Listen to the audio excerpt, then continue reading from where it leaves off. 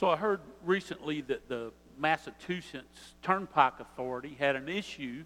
They found a bunch of dead crows on the road. And they were concerned that maybe these crows had avian flu. And so they called in an expert.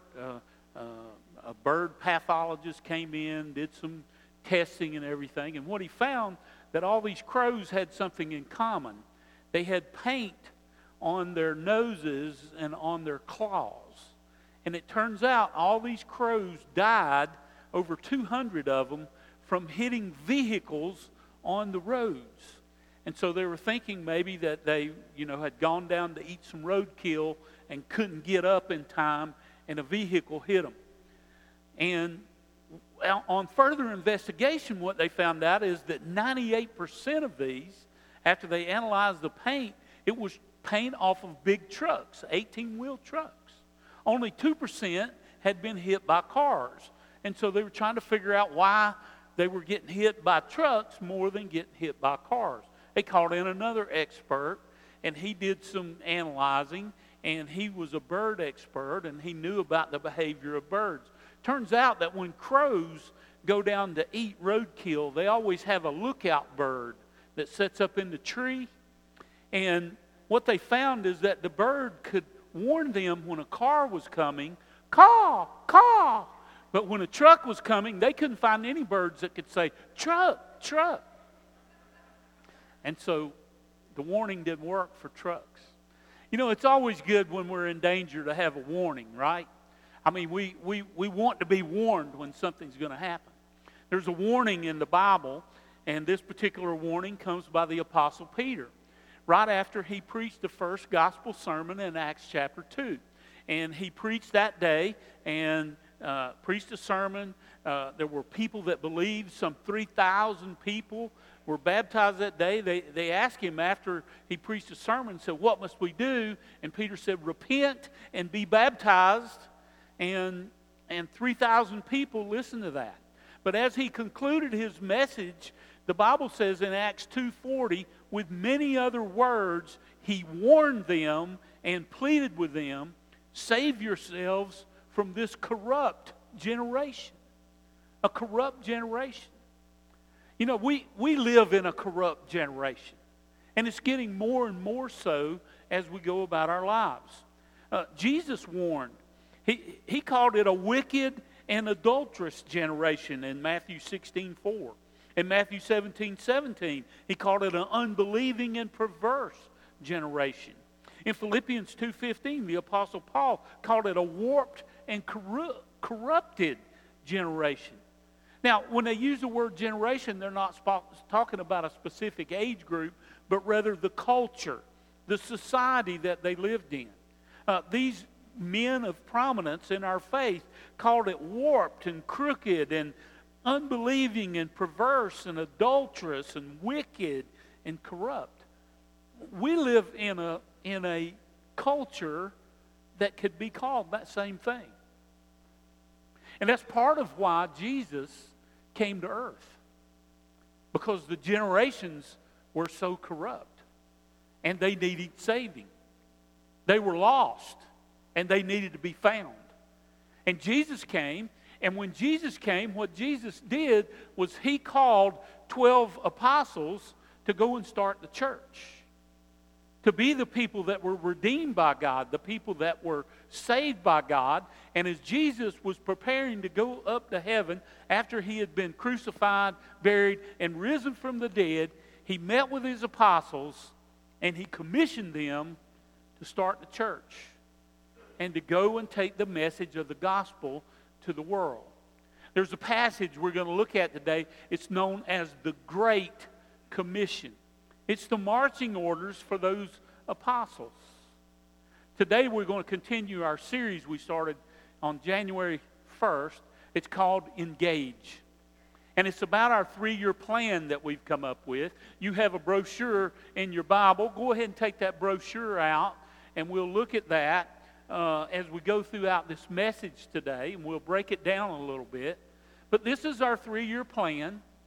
And we're going to dig in a little bit, and we're going to help you see over the next few weeks the biblical basis for what we're trying to do in this 3-year plan.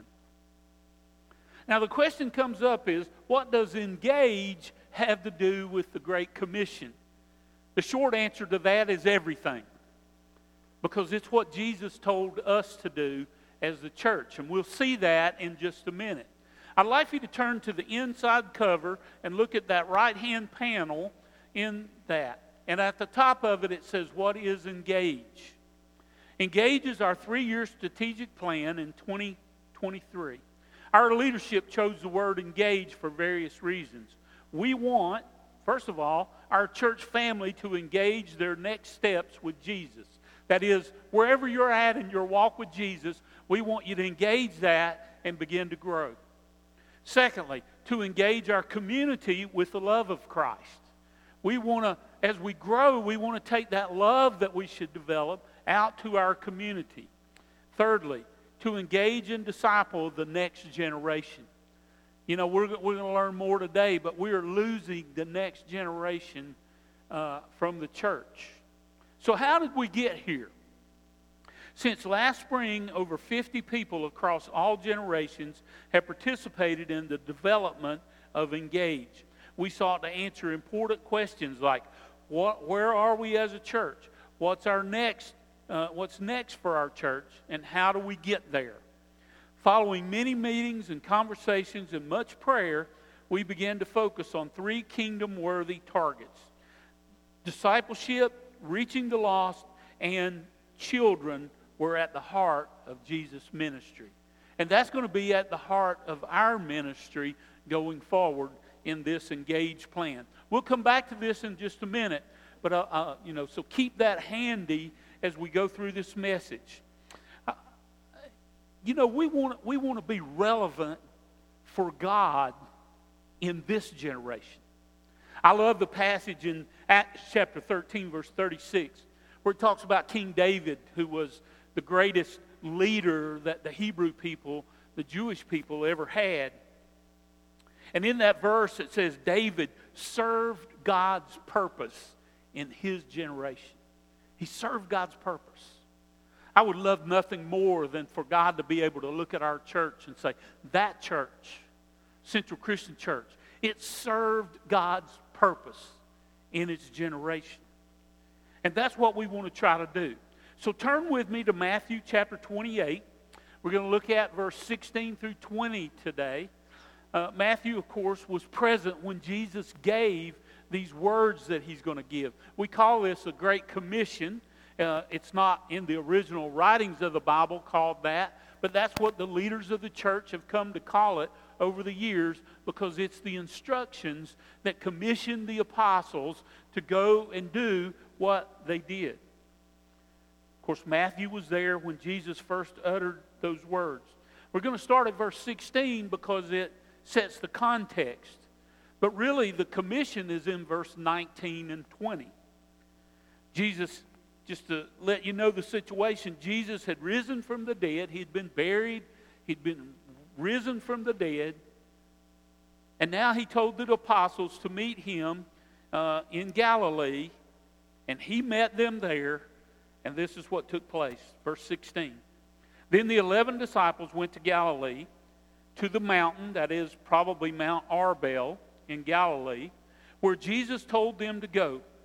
When they saw him, they worshiped him, but some doubted.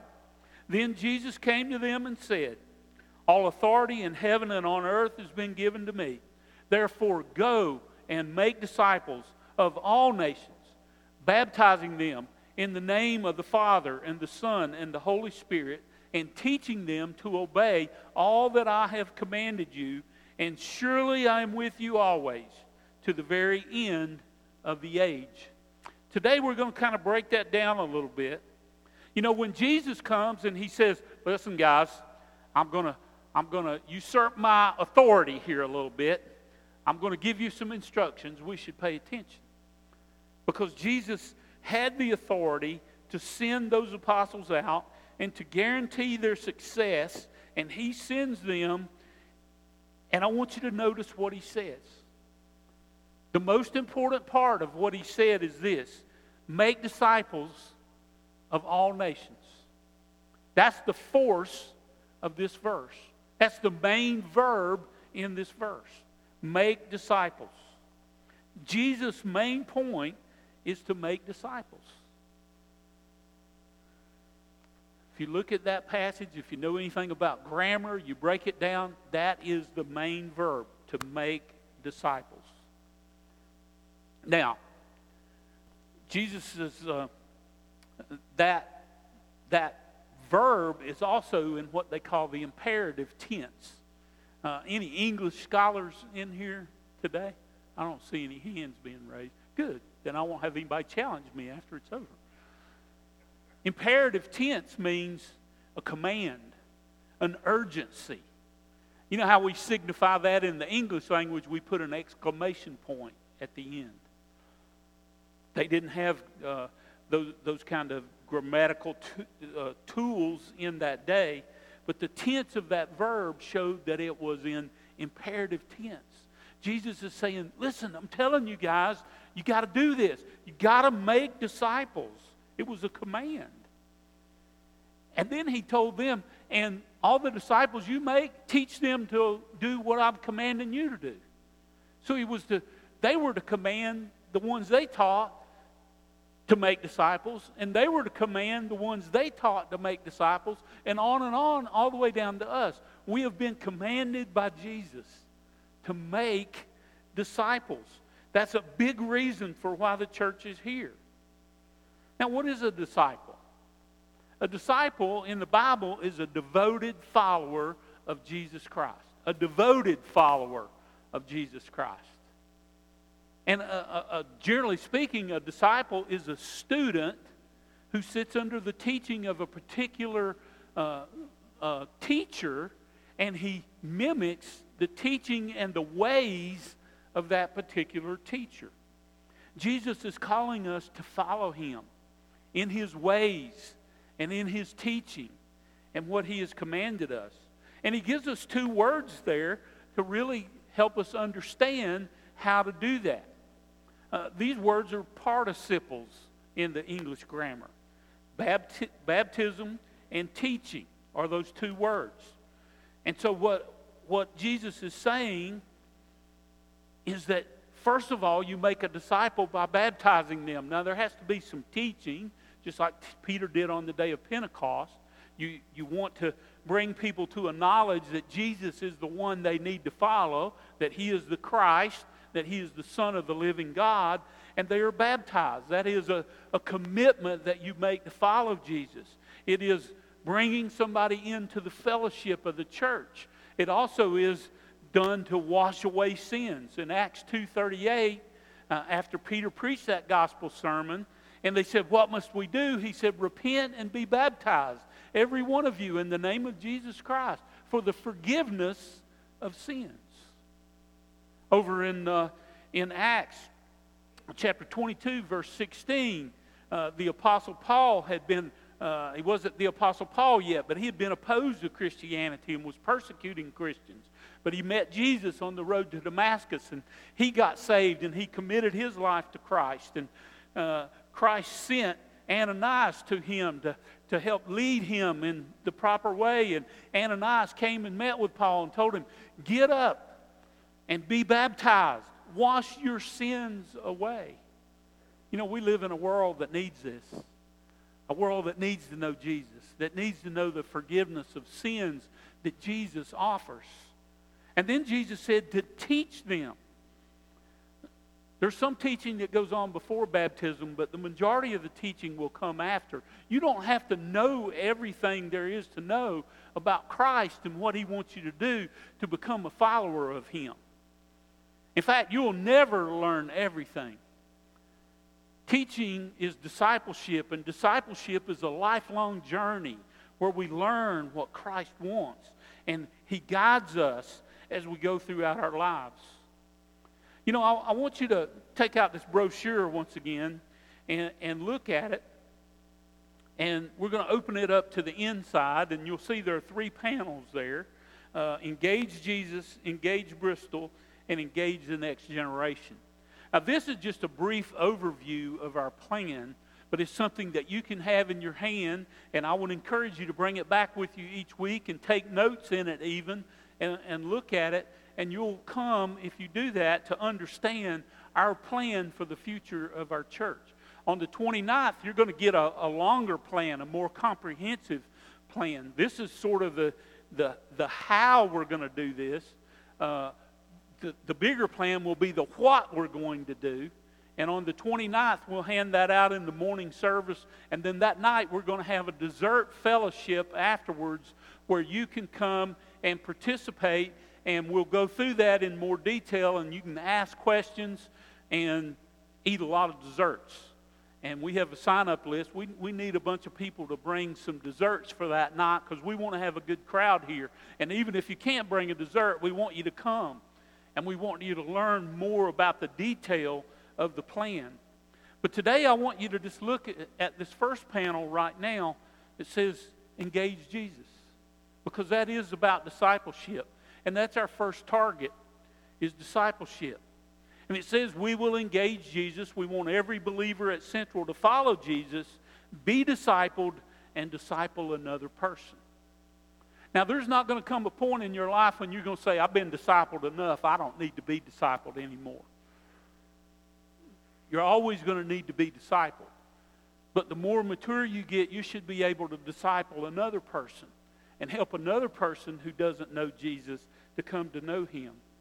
And 3 words underneath this that are important to this: together, grow, and multiply. And over the next few weeks, I'll be explaining each of those. But today, I just want to go through those briefly together. And each of these words, underneath it, there is a fact, there is what Jesus taught, and then what's in it for us. And the first word, together, discipleship does not happen alone. That's a fact. You need to have someone you can ask questions of, and someone that you can answer questions for. So that discipleship, the Bible says, as iron sharpens iron, so one person sharpens another. So it doesn't happen alone. Jesus put emphasis on the relationship. In fact, Jesus said the most important commandment is to love God with all your heart and soul and mind and strength, and love your neighbor as you love yourself. Love is not something you do from a distance. Love is something you do. It's an action word that we do together. And so we want to come together and learn more about the love of Jesus together.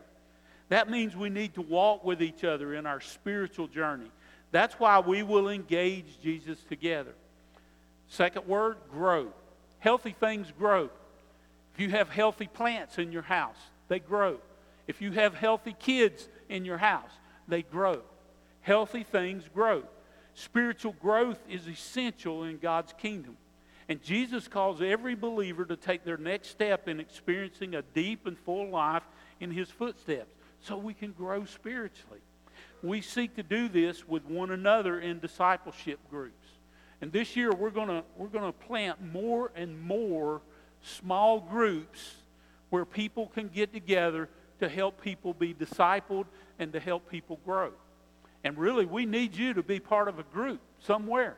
And maybe you'll be, it may be at the church, it may be in a home, but we're going to expand the number of groups that we have to get more people coming together to grow. And then multiply. Jesus sent His disciples to go and multiply, to make disciples.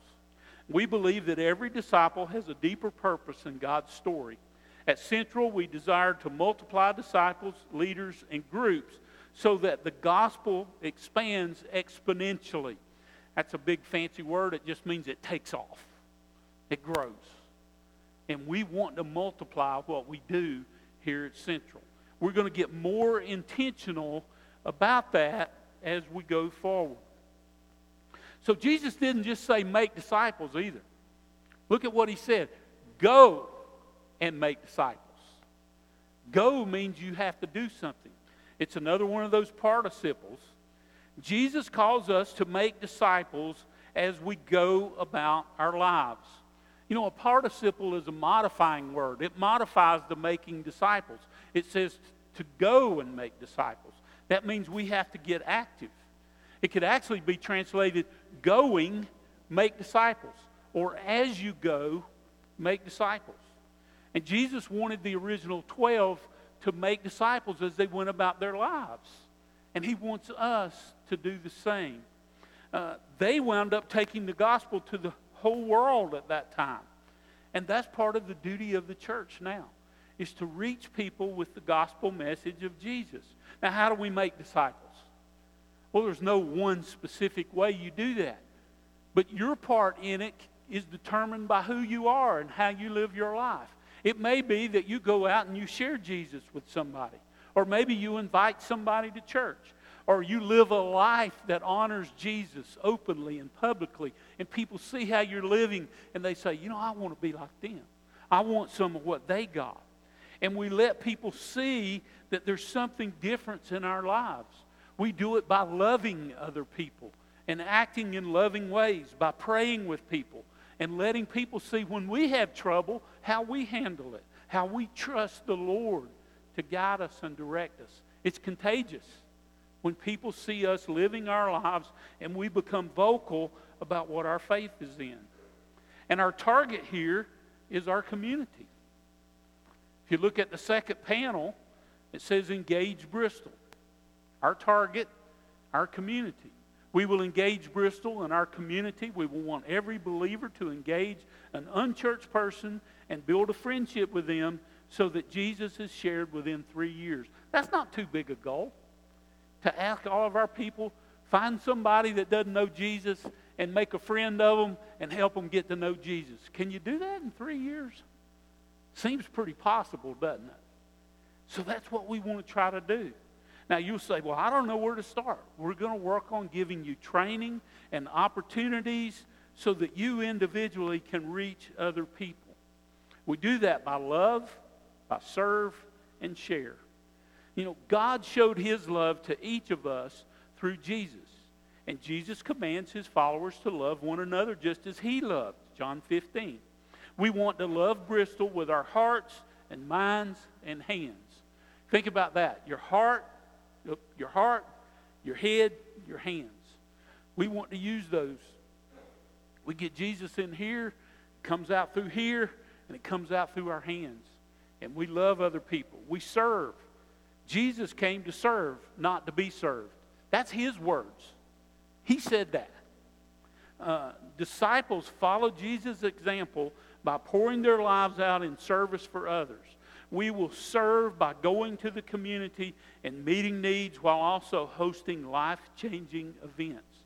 We're going to, in the coming months, we are going to figure out ways that we can get into the community, and we'll set up ways that you can go and help serve the city of Bristol. Maybe at the school.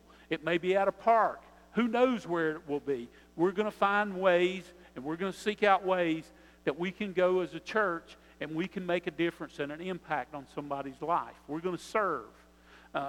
We're going to host events here where we will serve people that they can come to our church and come to know Jesus Christ. And then we're going to share. You know, everybody's got a story to share. Everybody's got a story about how they came to know Jesus was their Savior. And we want to help you with that. And Jesus wants you to use your story to make a difference in the life of someone around you. We want to equip every believer at Central to tell their story and share the impact God has made in their life. And the truth is, there is on our website, there's going to be a place where you can go. I think it's at cccbristol.com/share, and you will be able to share your story or a story about how you shared Jesus with somebody, and we'll be able to track those here at the church, and maybe even I'll use some of them in a sermon if you give me permission, not without your permission. But we want to reach Bristol with this gospel message, and we want to learn to share our stories. Now, Jesus didn't stop with the go part either. Target, He said, teaching them to obey all I have commanded you. That is discipleship. That's what discipleship is. It's teaching. And the largest undiscipled group is under 40 years old. You know, there's all kinds of statistics out there. You can find these on the internet. I was reading just this week, back in 2008, they did a survey, sociologists did a survey to find out the religiosity of America. And what they found is that the number of people who said they had no religious affiliation, they're called the nones, N-O-N-E-S, they have no religious affiliation, went up to 15%. In 1990, it had been only 8%. But by 2008, it was up to 15%. That's almost double the number of people in America that say they have no religious affiliation. This article went on to say that in 2021, they did a survey, and of those that are 19 to 20 or 18 to 29 years old, 29% are in the nones category that have no religious affiliation. The church is losing a whole generation of people. That's 3 out of 10 people that have no religious affiliation. And it's going to get worse unless the church does something to reach the younger generations. And if they don't come to Christ, their kids are not going to come to Christ. And they will be lost with no hope. And we want to get out and do that. Another article I saw said that the spirituality of people, though, is on the rise. Well, if they're not affiliated with religion, how are they becoming more spiritual? They're getting into things like ghost and New Age spirituality. And in many cases, they're just making up their own God to worship. What would happen if the young people of America came to know the one true God of the Bible? How would we change our culture if we reached out and brought Jesus to a culture that is going to hell? What would it be like? We've got to do our part as a church. The Bible says God is spirit, and his worshipers must worship in spirit and in truth. And to be honest with you, there's so many young people that don't have a clue what the truth of Jesus is, what the gospel is. And how can they know unless the church goes and teaches and takes the message out to the community? We want to connect with people and engage people so they come to know the Jesus that we know. If you look at your pamphlet, the last panel, engage the next generation. Target number 3, the next generation. We will engage the next generation. We want every believer at Central to invest time and talent and our treasure in the next generation. And we're going to do that by connecting and investing and then entrusting. And we'll say more about each of these. There's going to be a sermon on each of these ideas in the very near future. We got to connect with people. You know what's really neat is I've been here now 11 years, and it's been really neat because I've watched a whole group of kids that were in the children's department or in the youth department grow up.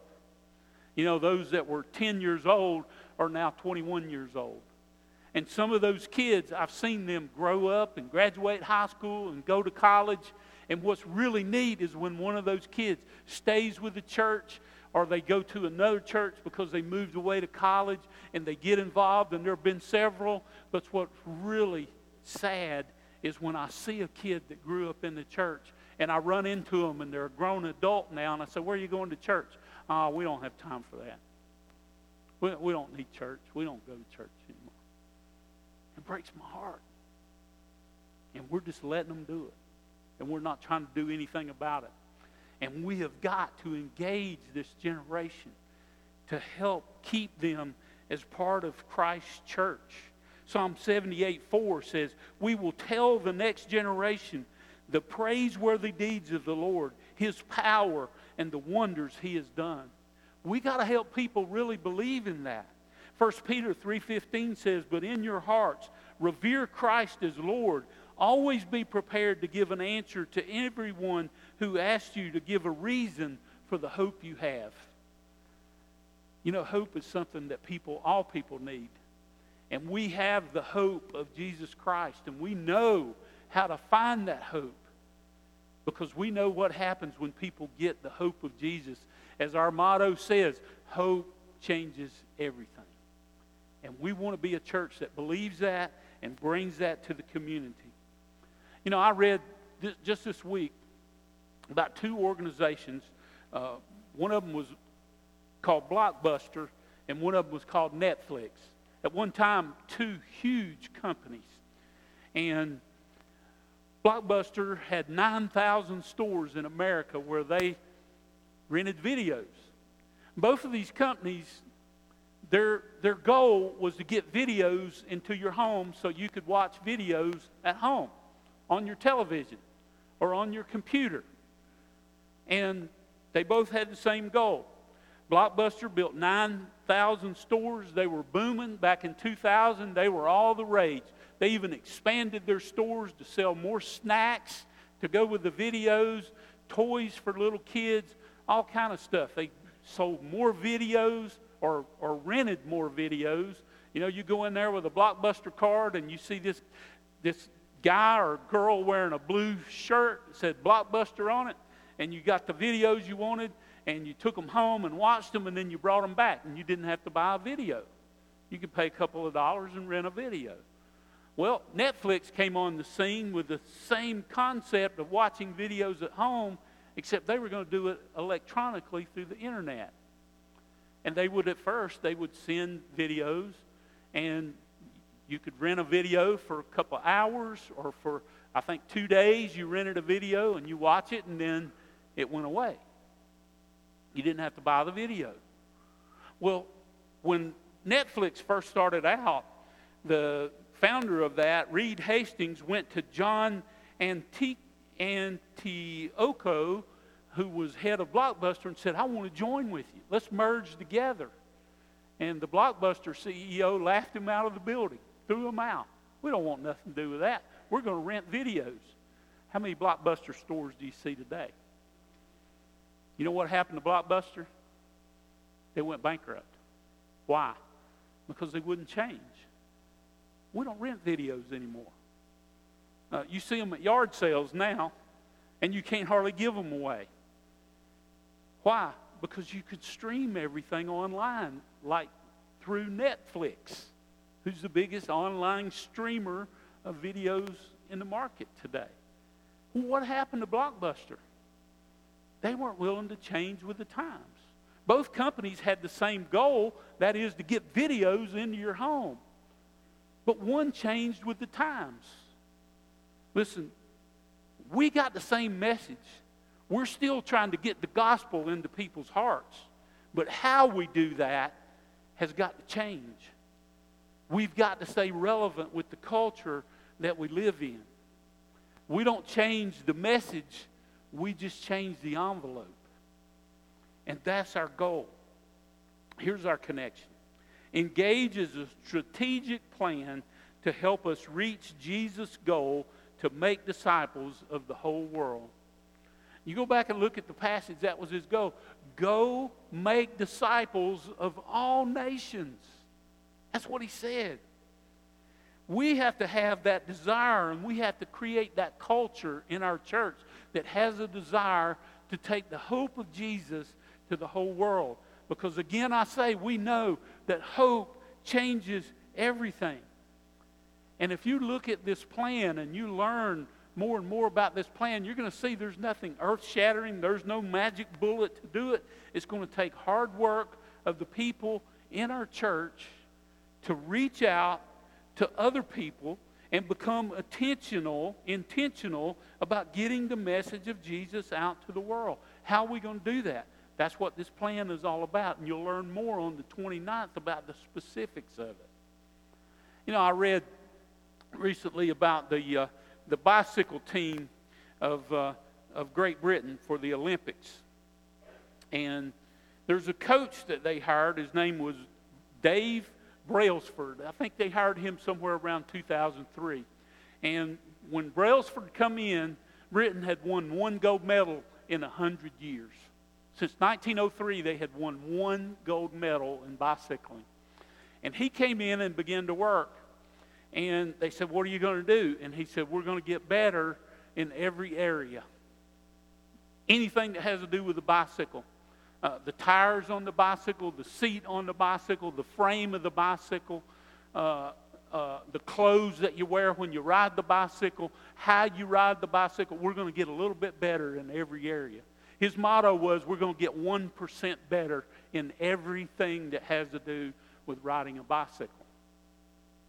At the time he came in, the major bicycle companies in Britain wouldn't even sell bicycles to the team because they didn't want their name affiliated with the Britain team. They were so bad. But in 2008, just 5 years after he showed up, they had gotten 1% better in so many areas that they won 60 medals in bicycling at the Olympics in 2008. And in 2012, they set 12 Olympic records and 9 world records in bicycling. All because they looked at all the areas and they got a little bit better in every area. And that's what we're asking our church to do. And we hope you'll go with us on this journey as we seek to engage Jesus better and Bristol better and the next generation better so that we can take the gospel message out to this lost and dying world that so desperately needs to know Jesus. Remember the words of Jesus. Go and make disciples, baptizing them in the name of the Father and the Son and the Holy Spirit, and teaching them to obey all that I have commanded you. And then the last part, and I will be with you even to the end of the age. Jesus has promised to go with us as we seek to make these disciples. So church, let's get ready for the ride because we are going to engage. Let's pray. God, I thank you today for Jesus' words. He didn't hold back anything. He told us what the goal was. He wants to make disciples of the whole world. And Lord, you've invited us to be part of that. And God forbid that we let our guard down and we don't do our part. So as we go forward, we want to engage your son. We want to engage our community. We want to engage the next generation so that we bring more and more people along on this journey where we're all striving to become devoted disciples of Jesus Christ. So help us as we go forward and be with each and every one of us as we commit our lives to follow you. In the strong and mighty name of Jesus, I pray and praise today. Amen.